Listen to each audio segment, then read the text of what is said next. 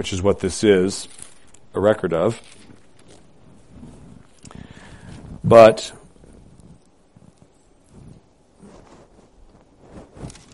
I will back up to verse 22 of Acts 2. And just again, the text is from verse 37 to verse 39.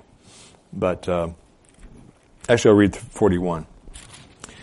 But we'll start in verse 22. This is the Word of God. It contains no errors in the original languages in which it was given. And we have the promise in faithful translations of the original languages that this remains to us the authoritative Word of God. In other words, He is the one who speaks as I read. So listen reverently to it. Again, this is in the middle of Peter's Pentecost sermon. He's just quoted from Joel's prophecy and said, this has been fulfilled in our day by the outpouring of the miraculous gifts on the church. And he says, believers, and he says, men of Israel, listen to these words. Jesus the Nazarene, a man attested to you by God with miracles and wonders and signs, which God performed through him in your midst, just as you yourselves know, this man, delivered up by the predetermined plan and foreknowledge of God, you nailed to a cross by the hands of godless men, referring to the Romans, and put him to death. But he blames the Jewish people who were not believers there. It goes on. And God raised him up again, putting an end to the agony of death, since it was impossible for him to be held in its power. For David says of him, I was always beholding the Lord in my presence, for he is at my right hand that I may not be shaken. Therefore my heart was glad and my tongue exulted. Moreover, my flesh also will abide in hope, because thou wilt not abandon my soul to Hades, nor allow thy Holy One to undergo decay. Thou hast made known to me the ways of life.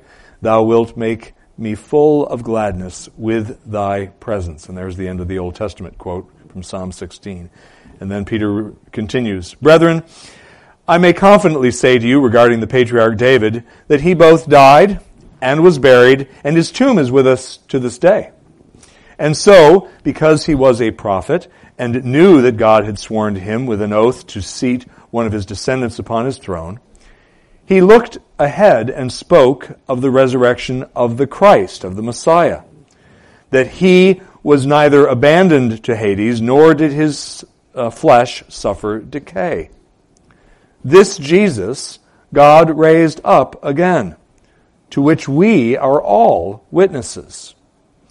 Therefore, having been exalted to the right hand of God, and having received from the Father the promise of the Holy Spirit, He, Jesus, has poured forth this which you both see and hear.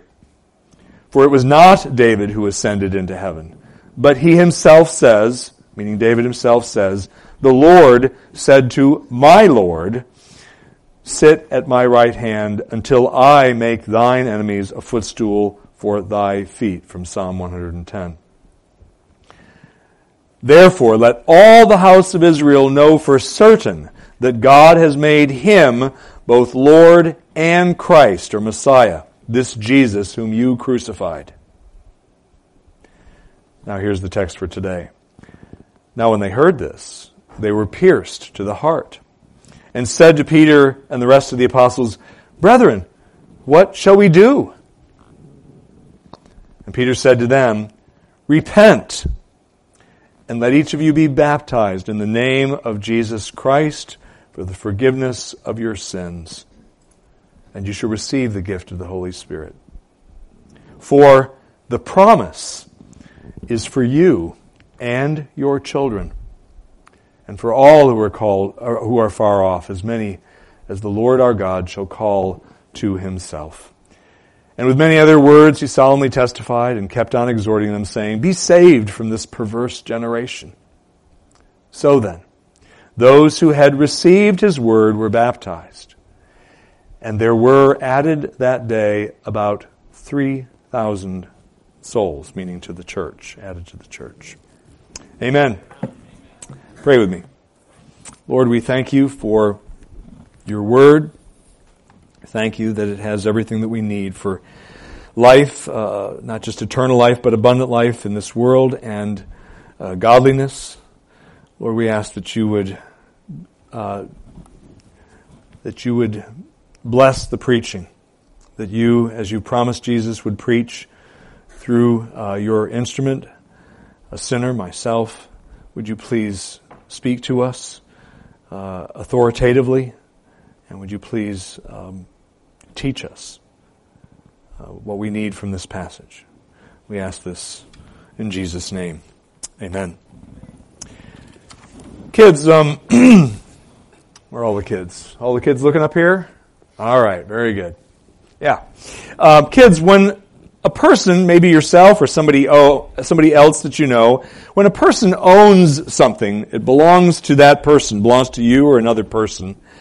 It's common for people, at least some of the time, to put their names on something they own. Perhaps you've done this. Perhaps you got a book from somebody. Maybe it was even a Bible from your parents or a grandparent. And you put your name, or if you couldn't write it yourself, you had your mom or your dad put your name in the front of that Bible. Or maybe it was another book that you got from somebody. Or maybe it was something else. Maybe it was a bike and you actually wrote your name on a piece of tape and stuck it on the bike. So in case you left your bike somewhere, somebody could return it to you. The point is, we tend to do this, put our names on things that belong to us. And when our name is on something like a book, say, it's a sign to other people that thing that we have our name on belongs to us. Well, guess what?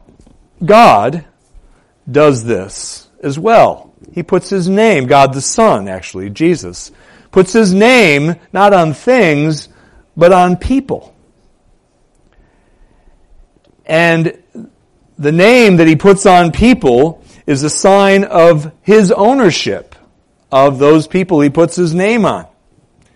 And you know what it is that he puts his name, what it is that puts his name on people? Their baptism. The act of being baptized. We forget this all too often in the modern church, but baptism is not just something that we or our parents do, in the case of parents having their small children baptized, but it's more importantly, it's something that God the Son does. He is doing something when a person is baptized. He is putting his mark on that person and saying, this person is mine by way of covenant. And you children, when you observe this, when you observe Adam getting a little water put on him, know that that's what God is doing. God is saying to Adam, you're mine. And he's telling everybody else the same thing. And I'll explain what that means a little bit later on. The context of this passage, and again, we're just looking at 35 through 41 here of Acts chapter 2, but the context is the Pentecost sermon. And prior to the Pentecost sermon that Peter is preaching, the Holy Spirit has just been poured out in a redemptive historical way, in a new way that has not been seen before prior to this time. And Joel prophesied that it was going to happen, and it indeed happens on the day of Pentecost. And after the Pentecost experience, when all the Jewish people see believers speaking in tongues that they recognize from the various parts of the Roman Empire from which they've come to celebrate the feast of Passover, they're like, wait a minute, these people are speaking, these are Jewish people, and they're speaking in my native language back in my country. And they're not from my country. And it's miraculous, of course. And they're speaking the great things about the great things of God, particularly, obviously, in the work of Jesus and his resurrection and his salvation that he brings to those who will believe in him. So Peter has preached his sermon, and in the midst of preaching the sermon, he is interpreting what has just happened, the outpouring of the Holy Spirit in the New Testament age.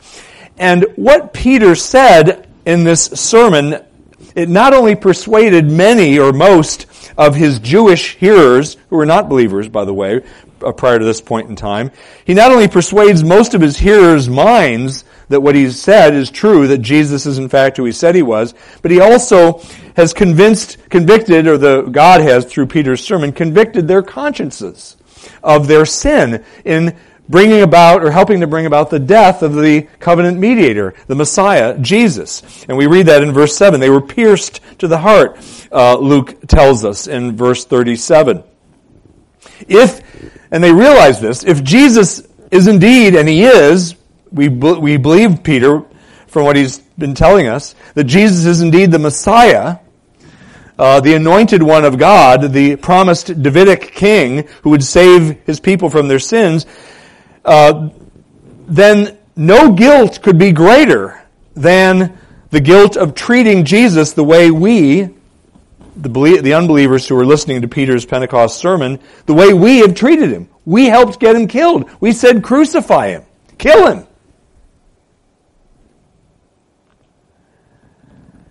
And since they had refused him, Jesus, in whom all their hope of salvation rested, what hope of escaping God's judgment was there for them?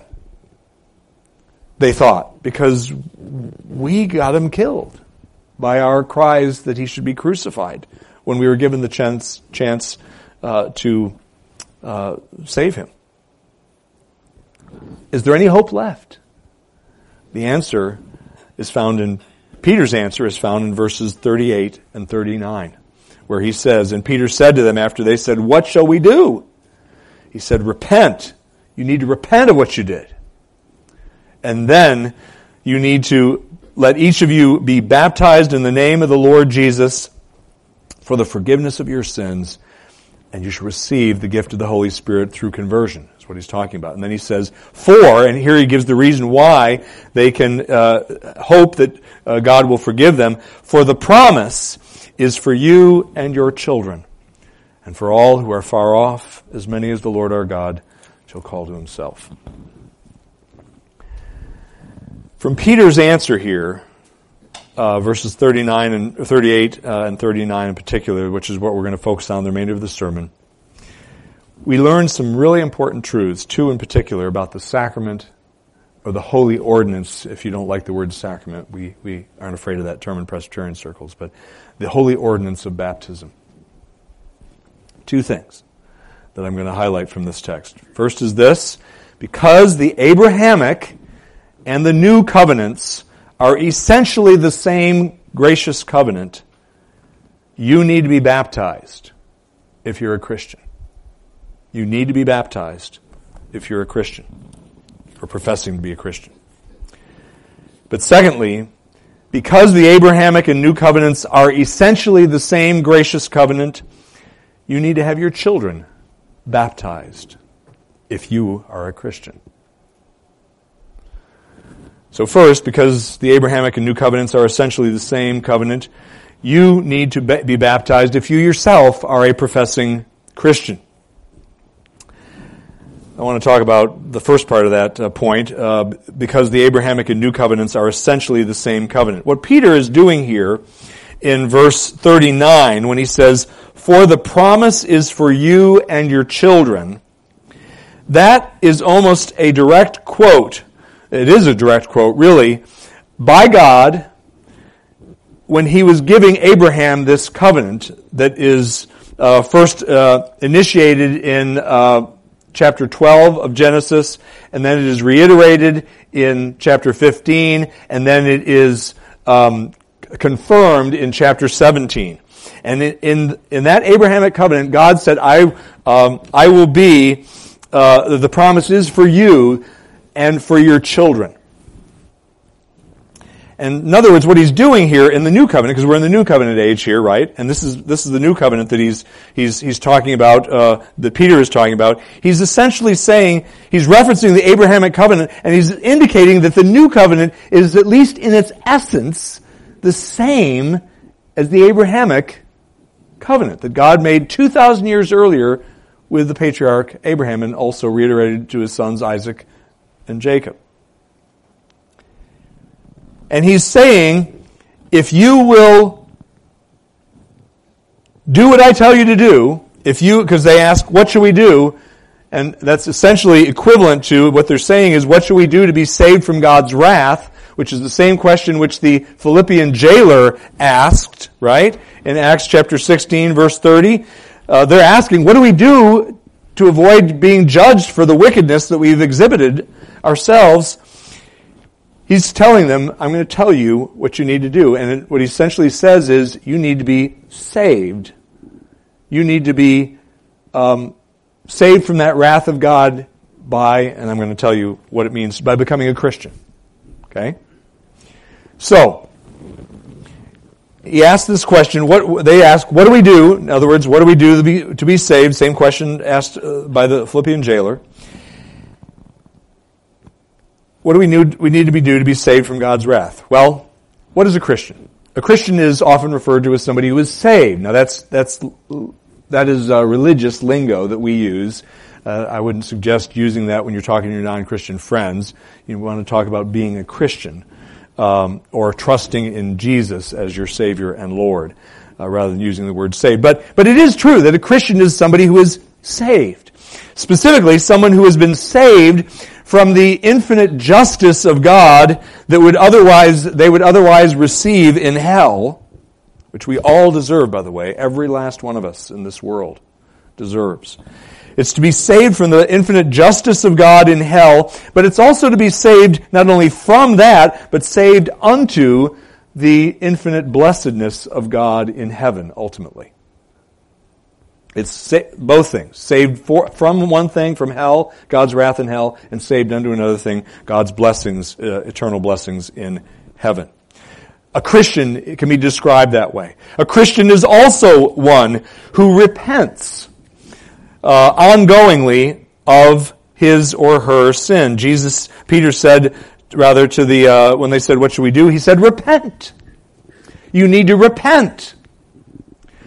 This doctrine that is going around in the modern church, particularly in this country, that says all you need to do is intellectually assent to a set of facts and you're a Christian. I just believe that Jesus is the Savior of the world.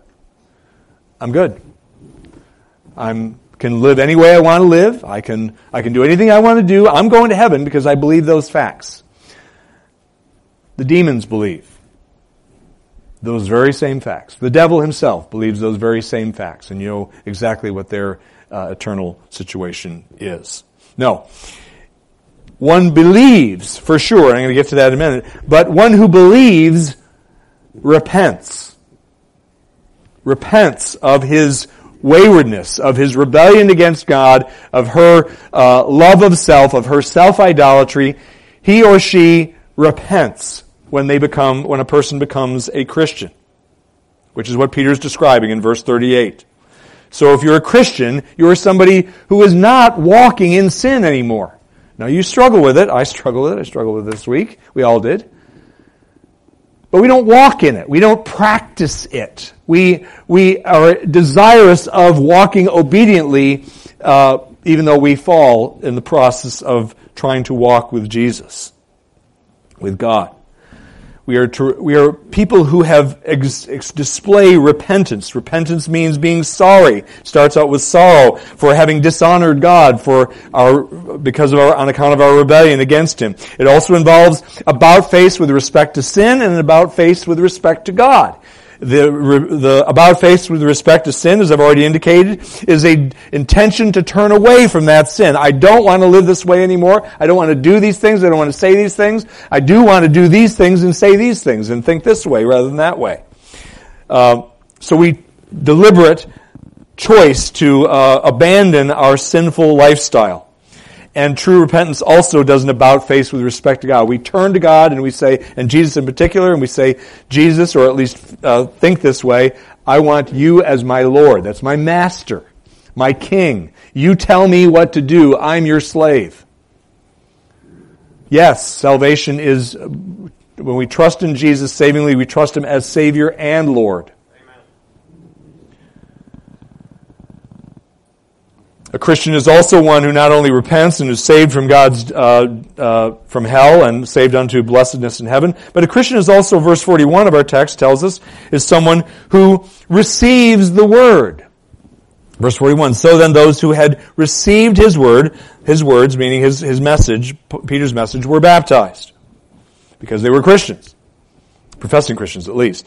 What does it mean to receive the word that Peter is, the word was the gospel. Peter was preaching the gospel. And so when you receive the word, you are embracing as true the message that you have heard, the message that Peter preached, the message that all evangelical ministers preach from their pulpit and that you hopefully share with people that you encounter in your everyday life as the Lord provides you with opportunity. It's the gospel.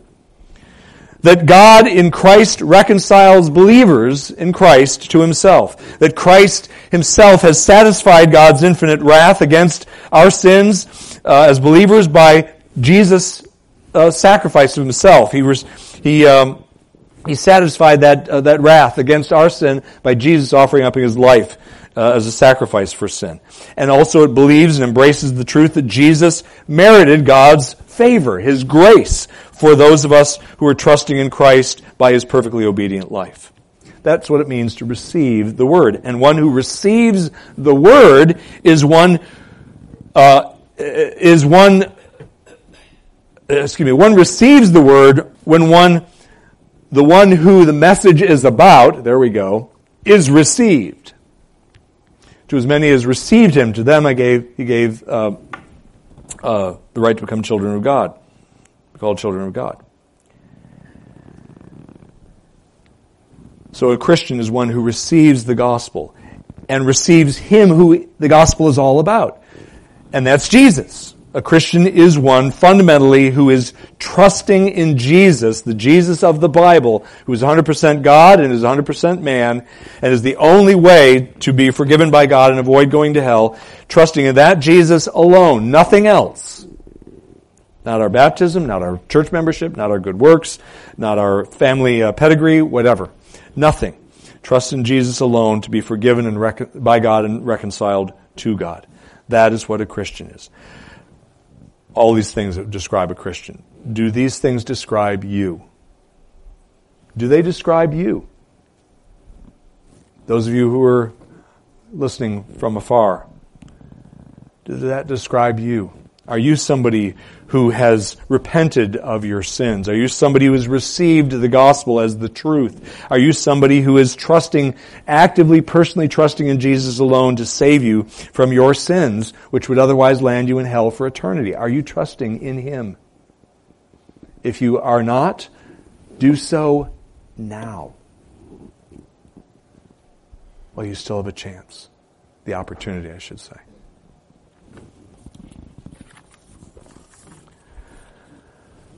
Now let's get back to baptism. Why does a Christian, who I just defined and described there, why does a Christian need to be baptized? Well, for two reasons. One is the Lord commands it. I'll get to that in a moment. But the second is, really the first, is because the new covenant that is found in the New Testament, from which we are reading, the new covenant is essentially the same covenant in its essence as the covenant that God made with Abraham, as evidenced by Peter's reiteration of a phrase from the Abrahamic covenant in Genesis 17. The new covenant, if we can put it this way, is a republishing of the Abrahamic covenant, but in a fuller, richer form, if I can put it that way. But it's essentially the same covenant. And since the two covenants are really two versions, two administrations of the one covenant of grace that was originally announced back in the garden after the fall in Genesis 3:15, the promise of the seed of the woman. Since these two versions, the new covenant and the Abrahamic covenant, are essentially the same, two versions of the one gracious covenant, then the parties, this is important, the parties to these covenants must be the same. Otherwise, it's not essentially the same covenant. What are those parties? What were the parties to the Abrahamic covenant? Abraham and his children. The believing Abraham and his children. By the way, the girls were included in that, even though they didn't receive the covenant sign. New Testament points to that with respect to baptism, applies to them as well. Circumcision was the sign of participation in the Abrahamic covenant. It was a bloody sign pointing forward to the need for blood to bring it to fruition. Baptism is the sign of participation in the new covenant. Paul equates the two signs in their meaning in Colossians chapter 2, verses 11 and 12. Colossians chapter 2, we won't turn there now, but they mean the same. They signify and sign the same realities, spiritual realities. And what are those? What do they signify? They're signs, and we're talking about baptism rather than circumcision, although it applies to circumcision. They're signs of the blessings promised in the gracious covenant that God has made. And because they're a sign of participation in that covenant relationship with God, they are also signs of membership in the covenant community, which is the visible church. Look around you. That's the visible church. And everybody else who's gathering for worship, to worship the Lord and call on His name in this world is the visible church. And the covenant sign is sign of membership in, participation in that covenant, and sign of membership in the community in which that covenant is being worked out. So, that's why, because the Abrahamic covenant said you apply the sign to believers and their children, and the new covenant is the same, essentially, as the Abrahamic covenant, and also God commands it, and He commands it right here through Peter's words. Repent and let each of you be baptized in the name of Jesus Christ. And I'm going to explain that in a little bit, for the forgiveness of your sins. If you are a member of the community in which the covenant is being worked out, that is the visible church, if you are either a member of that community by professing faith in Christ or by being a child of such a person, meaning a believer, then you are required to receive the sign and seal. It is a sign and a seal of your participation in the covenant and of membership in the covenant community, the church. And verse 41 makes that point. And then those who had received the word, implied to that is believed, what Peter was saying, that Jesus was their only hope of being forgiven. Those who had received the word were baptized, pointing to the requirement of baptism. If you're a Christian, you need to be baptized. So let me get into this now. What is the relationship between salvation, but really I'm talking more about justification, than salvation can be applied to not only justification but also glorification in heaven, and we're talking about justification here. What is the relationship between justification and baptism? First of all, let me just define justification. Excuse me. Justification is two things. It's pardon of your sins, and it's a declaration from God that you are righteous in His sight. Not because you are, but because Jesus is perfectly righteous, and His righteousness has been credited to you if you have believed in Him to save you. And you are declared righteous, and you are pardoned of your sin. That's what it means to be justified. That's what people normally refer to as being saved. I was saved when I was 15 years old. They mean I was justified. But very oftentimes the language that's used in Scripture is the word saved, sozo, in the Greek. But it's referring to that point of justification when you first believed on Christ. So, what's the relationship between justification and baptism? Well, some religious groups teach that you must be baptized to be justified/saved. They believe and say and teach that it is not enough to rest by faith solely in Jesus' finished work rendered for sinners. It's not enough to believe in Jesus, in other words, is what these groups say. They claim that it is only when a person is baptized that his sins are actually washed away.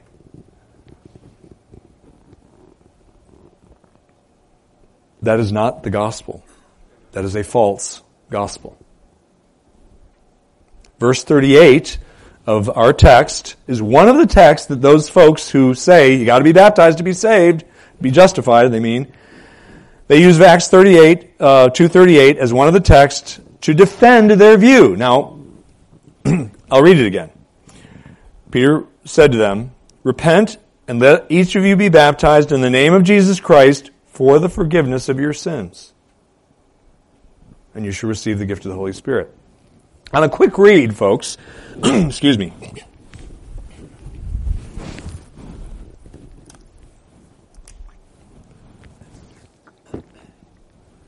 Thanks to my wife, she bought these this week for me.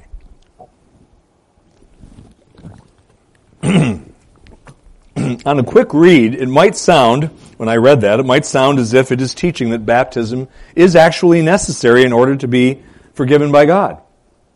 Okay? On a quick read, it might seem to be teaching that. But a more careful reading of the passage in its context yields a much different conclusion than that. And what is that conclusion? That baptism is a sign and a seal of the covenant and the spiritual blessings promised in that covenant.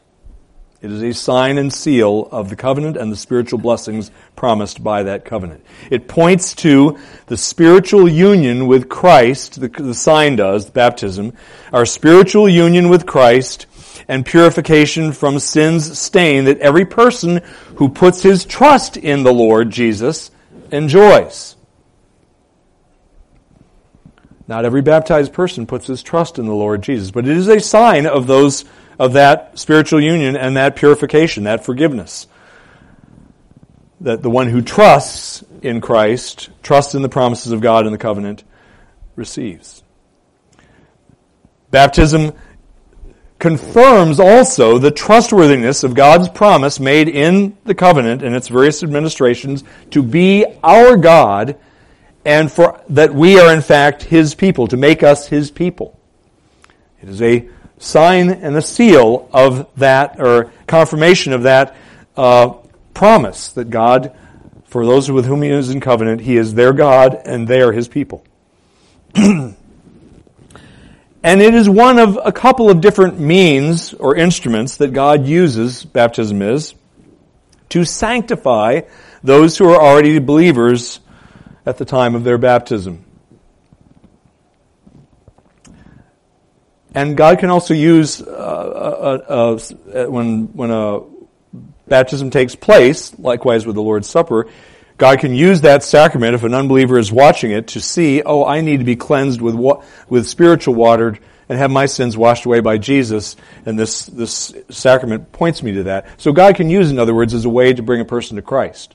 It's a good preaching tool, if you will, observing the sacrament. But He uses it to sanctify those who are already believing in Him. This is what the Westminster Divines were thinking of when they spoke of improving on one's baptism. I'm going to read that to you. In Larger Catechism 167, it speaks of this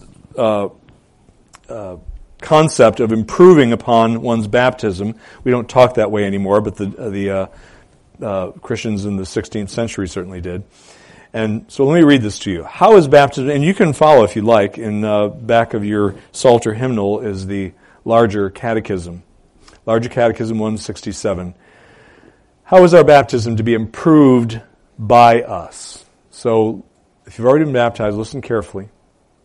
The needful but much neglected duty of improving our baptism is to be performed by us all our life long, especially in the time of temptation, and when we are present at the administration of baptism, to others.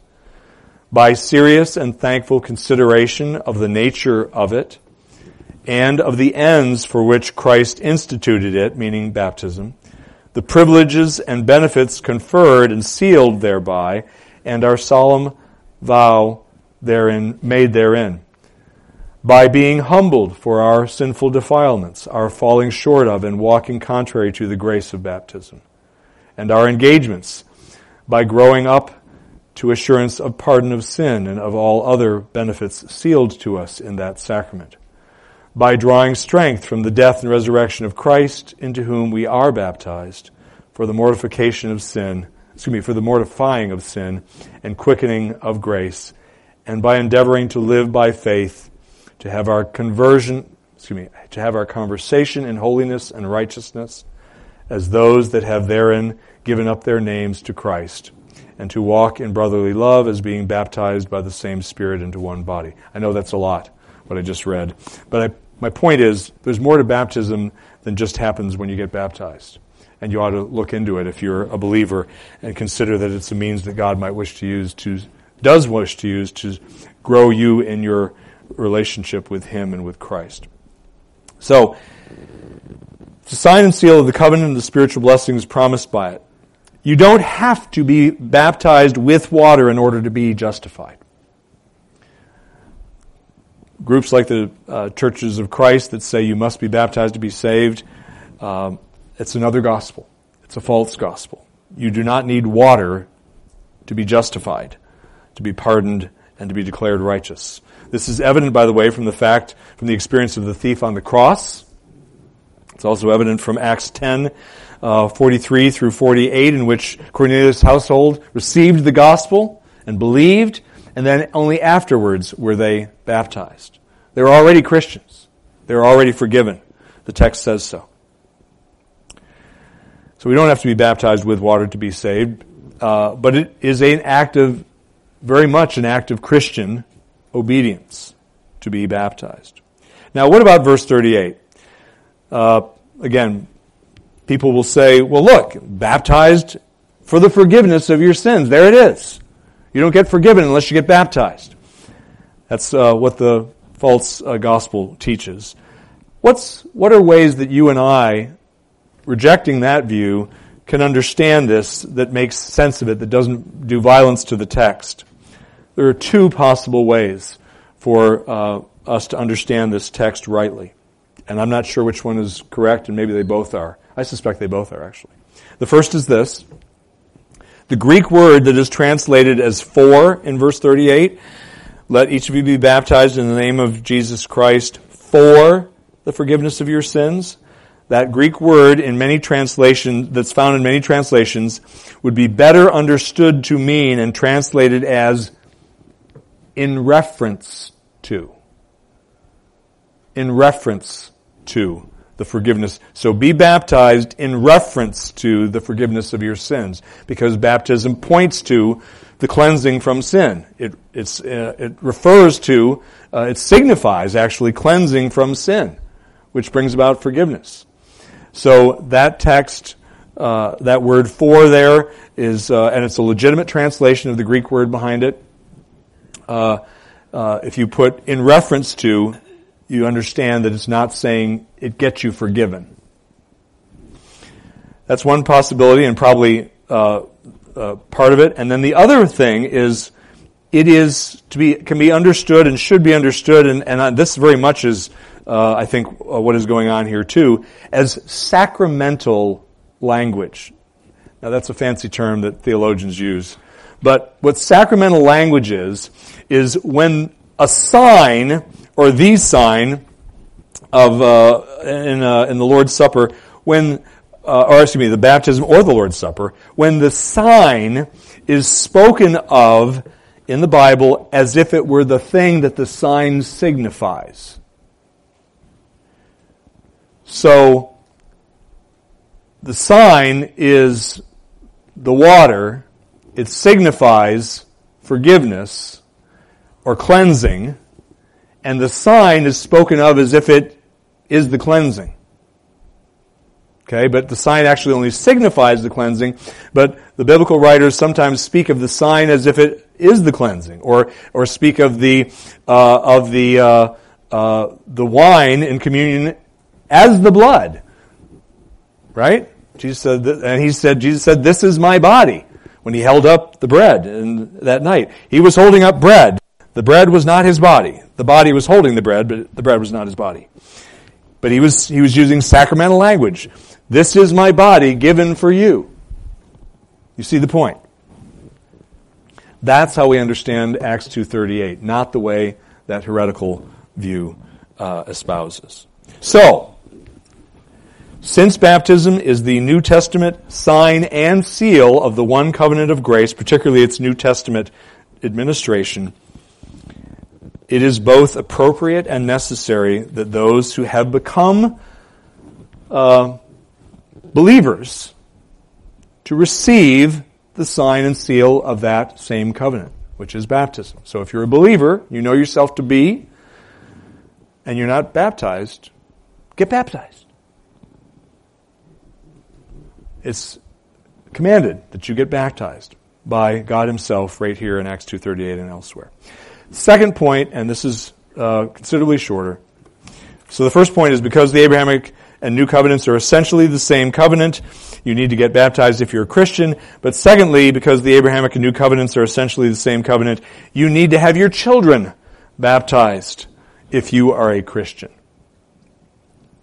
Now, Adam is going to be coming as a professing Christian when he gets baptized here. But I'm speaking more broadly than just the way Adam is coming as a professing Christian. He's becoming a communicant member, actually, of the church and getting baptized here. But I'm speaking more broadly than just children who are older and are able to profess their faith. We need to have our children of all ages baptized. What is the reason that you and I must have our children baptized?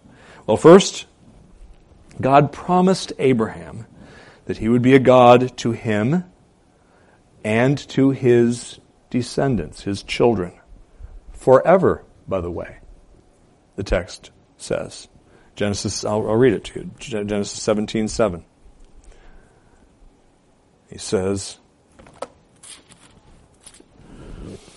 "And I will establish my covenant between me and you and your descendants." There it is, you and your seed, you and your children. "After you throughout their generations for an everlasting covenant, to be God to you and to your descendants after you." That promise that was given by God to Abraham is reiterated here in Acts 2:39 by Peter, and he inserts it as a promise of the new covenant administration of the covenant of grace. Again, for the promise is for you and your children/descendants. It's, the Greek word teknon there is just translated children. It can be just as easily translated descendants. "And for all who are far off, as many as the Lord our God shall call to Himself." Peter is affirming, God through him is affirming, that the eternal promise that he made to Abraham is still valid. It is still valid. And it's a truth, by the way, that Abraham's Jewish audience of Christ killers desperately needed to hear, who were standing in front of him at this very moment as he's preaching. Because what Peter was saying is, you folks who killed the Messiah, God is still willing to be your God. He is still willing to be your God and to have you as His people, as His covenant-keeping people, despite the fact that you were responsible for killing the very messenger of the covenant himself.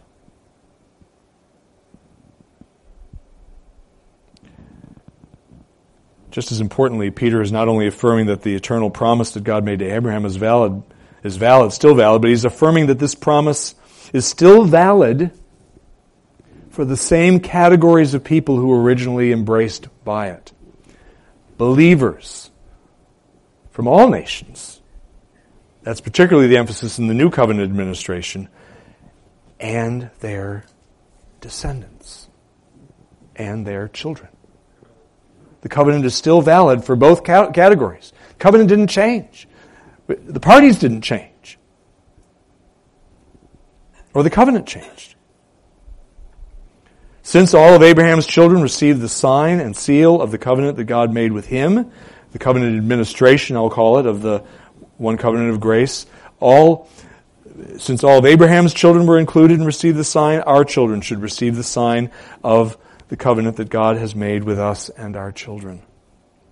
given the fact that, again, both covenants are essentially the same. Why is this so important? Why am I up here expending so much breath on this topic?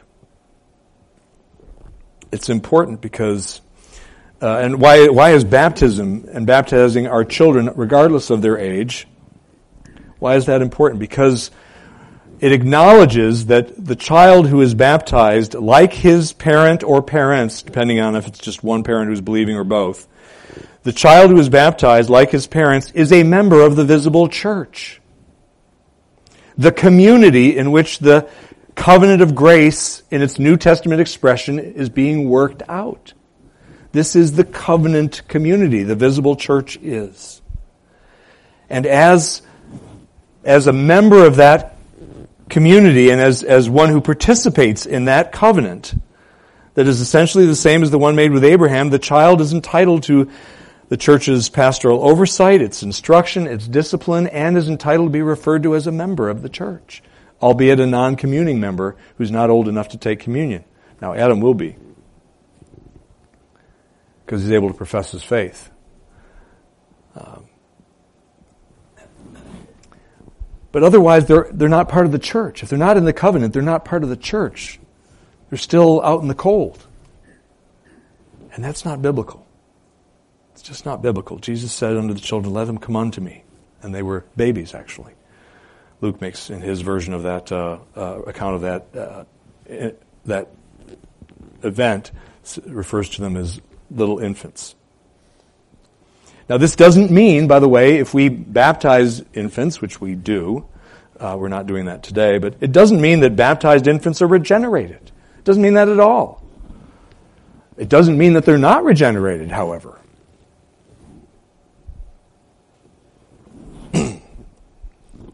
We are not to assume that our baptized little children are regenerate, but we are not to assume that they are not regenerate. Paul the Baptist was clearly regenerate when he was in his mother's womb, when he leapt for joy at the sight of Jesus, or at the nearness of Jesus when Mary approached Elizabeth. He was regenerate.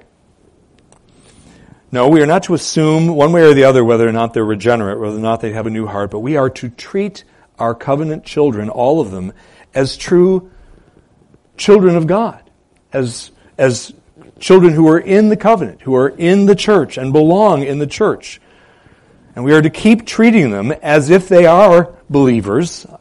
We can treat them that, not assume they are, but treat them that way, unless and until our child denies Christ by his words or by his actions, at which point we do not treat them as believers anymore. We treat them as unbelievers because they've indicated they are. This is the biblical way to view our children.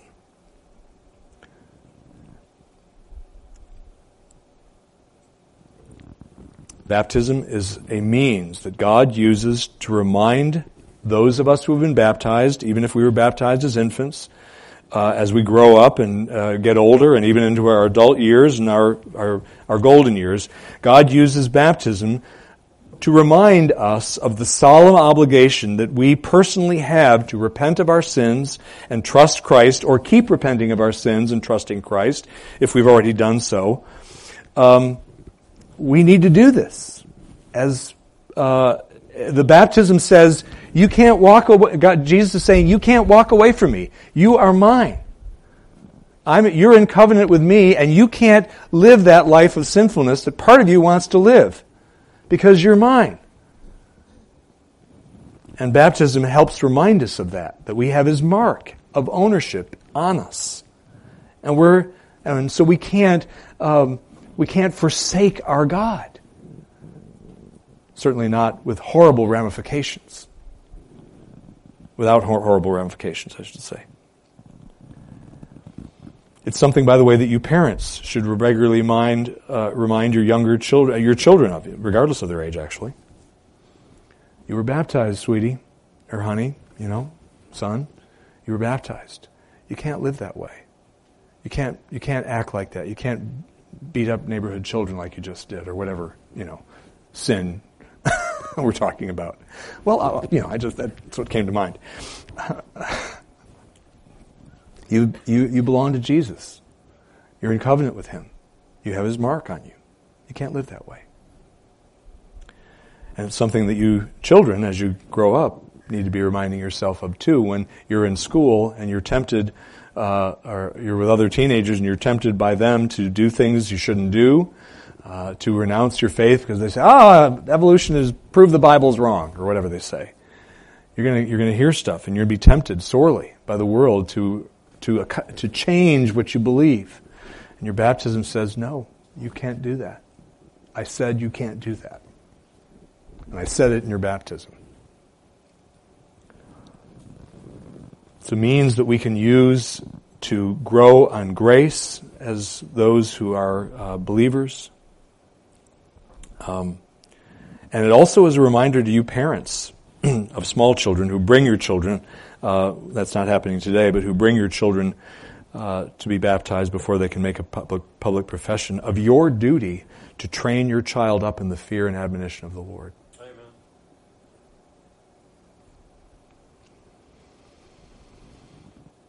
Baptism is just a sign and a seal, not just. It's a sign and a seal and a means of grace.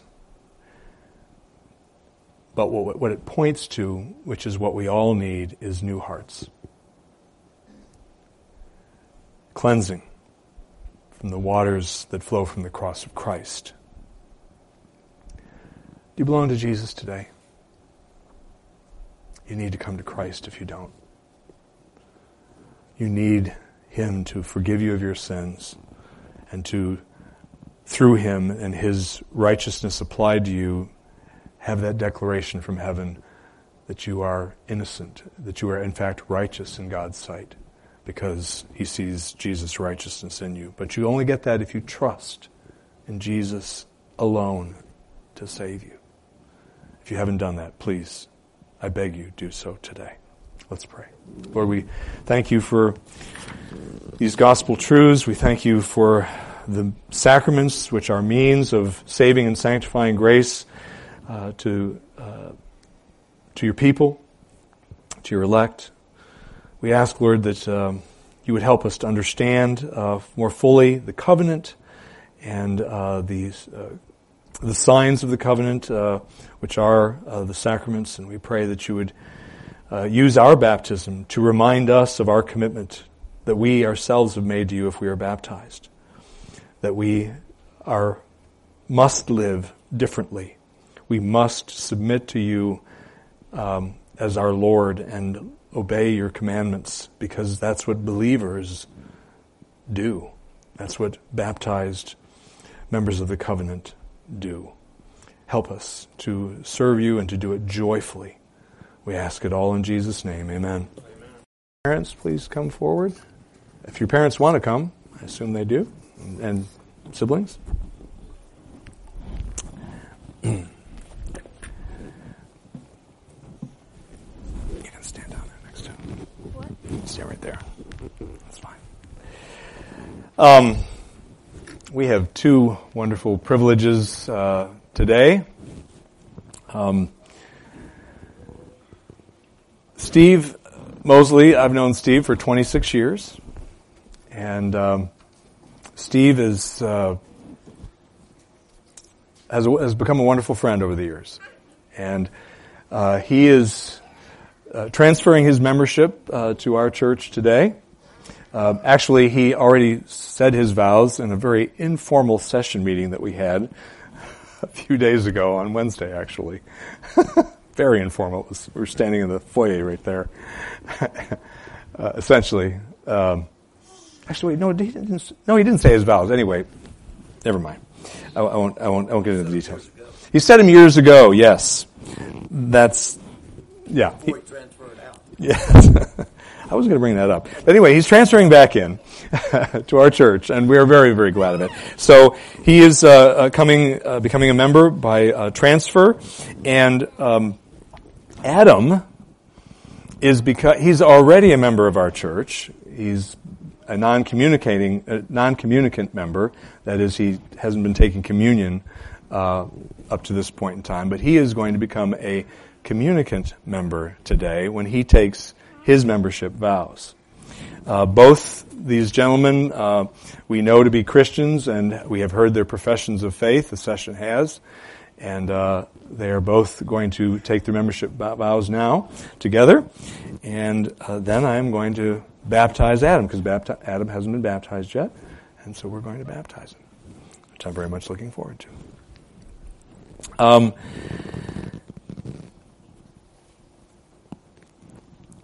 going to read these vows, and if you would please, tell me what your answer is. I'm assuming it will be yes. But there are 5 vows here, and I'll read them aloud, and one at a time, and at the end of each one, if you would please say yes if that's what is in fact your intention. So number 1, do you both acknowledge yourselves to be sinners in the sight of God, justly deserving His displeasure, and without hope except in His sovereign mercy? Do you both believe in the Lord Jesus Christ as the Son of God and Savior of sinners? And do you receive and rest upon Him alone as He is offered in the gospel? Thirdly, do you now resolve and promise in humble reliance upon the grace of the Holy Spirit that you will endeavor to live as becomes the followers of Christ? Fourth, do you promise to support the church in its worship and work to the best of your ability? And then finally, do you submit yourselves to the government and discipline of the church and promise to study its purity and peace? Amen. Amen. It's wonderful. Whoops. I shouldn't have closed that. I want to welcome you. So glad to have you with us. Now, would you step over here, please? All right. As I already waxed eloquent, Adam is a covenant child, but he is now going to actually receive the covenant sign of baptism, a mark of Christ's ownership of you. And I'm going to put a little bit of water on you, hopefully not too much. Mr. Craig said not too much. I'm going to baptize you, all right? Adam, what's your middle name? I forgot your middle name. Scott. That's right. I knew that. Adam Scott Hay, I baptize you in the name of the Father, and of the Son, and of the Holy Spirit. Amen. Amen. Sorry. Here. You use that, all right? Okay, you can step back over there. And we're so glad the whole family is able to be here and join us for this happy occasion. So, amen. Let's all pray together. Lord, we praise you and we thank you for that you, Lord Jesus, are the head of your church and you are growing your church, Lord. We rejoice that the gates of hell cannot withstand your power in bringing in your elect from around the four corners of the world. We thank you that you are growing this church, and by through covenant children, through transfers from other churches, and through conversions. And we are most grateful for the way that you have done this. We ask your blessing upon these two individuals in particular right now, for Steve, for Adam. We ask, Lord, that you would bless them as they are a part of our fellowship, that you would minister to them and grow them further in grace and in maturity. We ask that you would help us to minister to them, not just the elders, but all of us, to minister to them and to serve them and love them and build them up through our words and conversations. And we pray, Lord, that you would just use them mightily in coming days. And we pray that you would use them to minister to us as well as a congregation, that they would use increasingly their gifts that you have given to them and their talents for the betterment of your people and your kingdom. And we ask all these things in Jesus' name. Amen. Amen. Amen. Thank you all.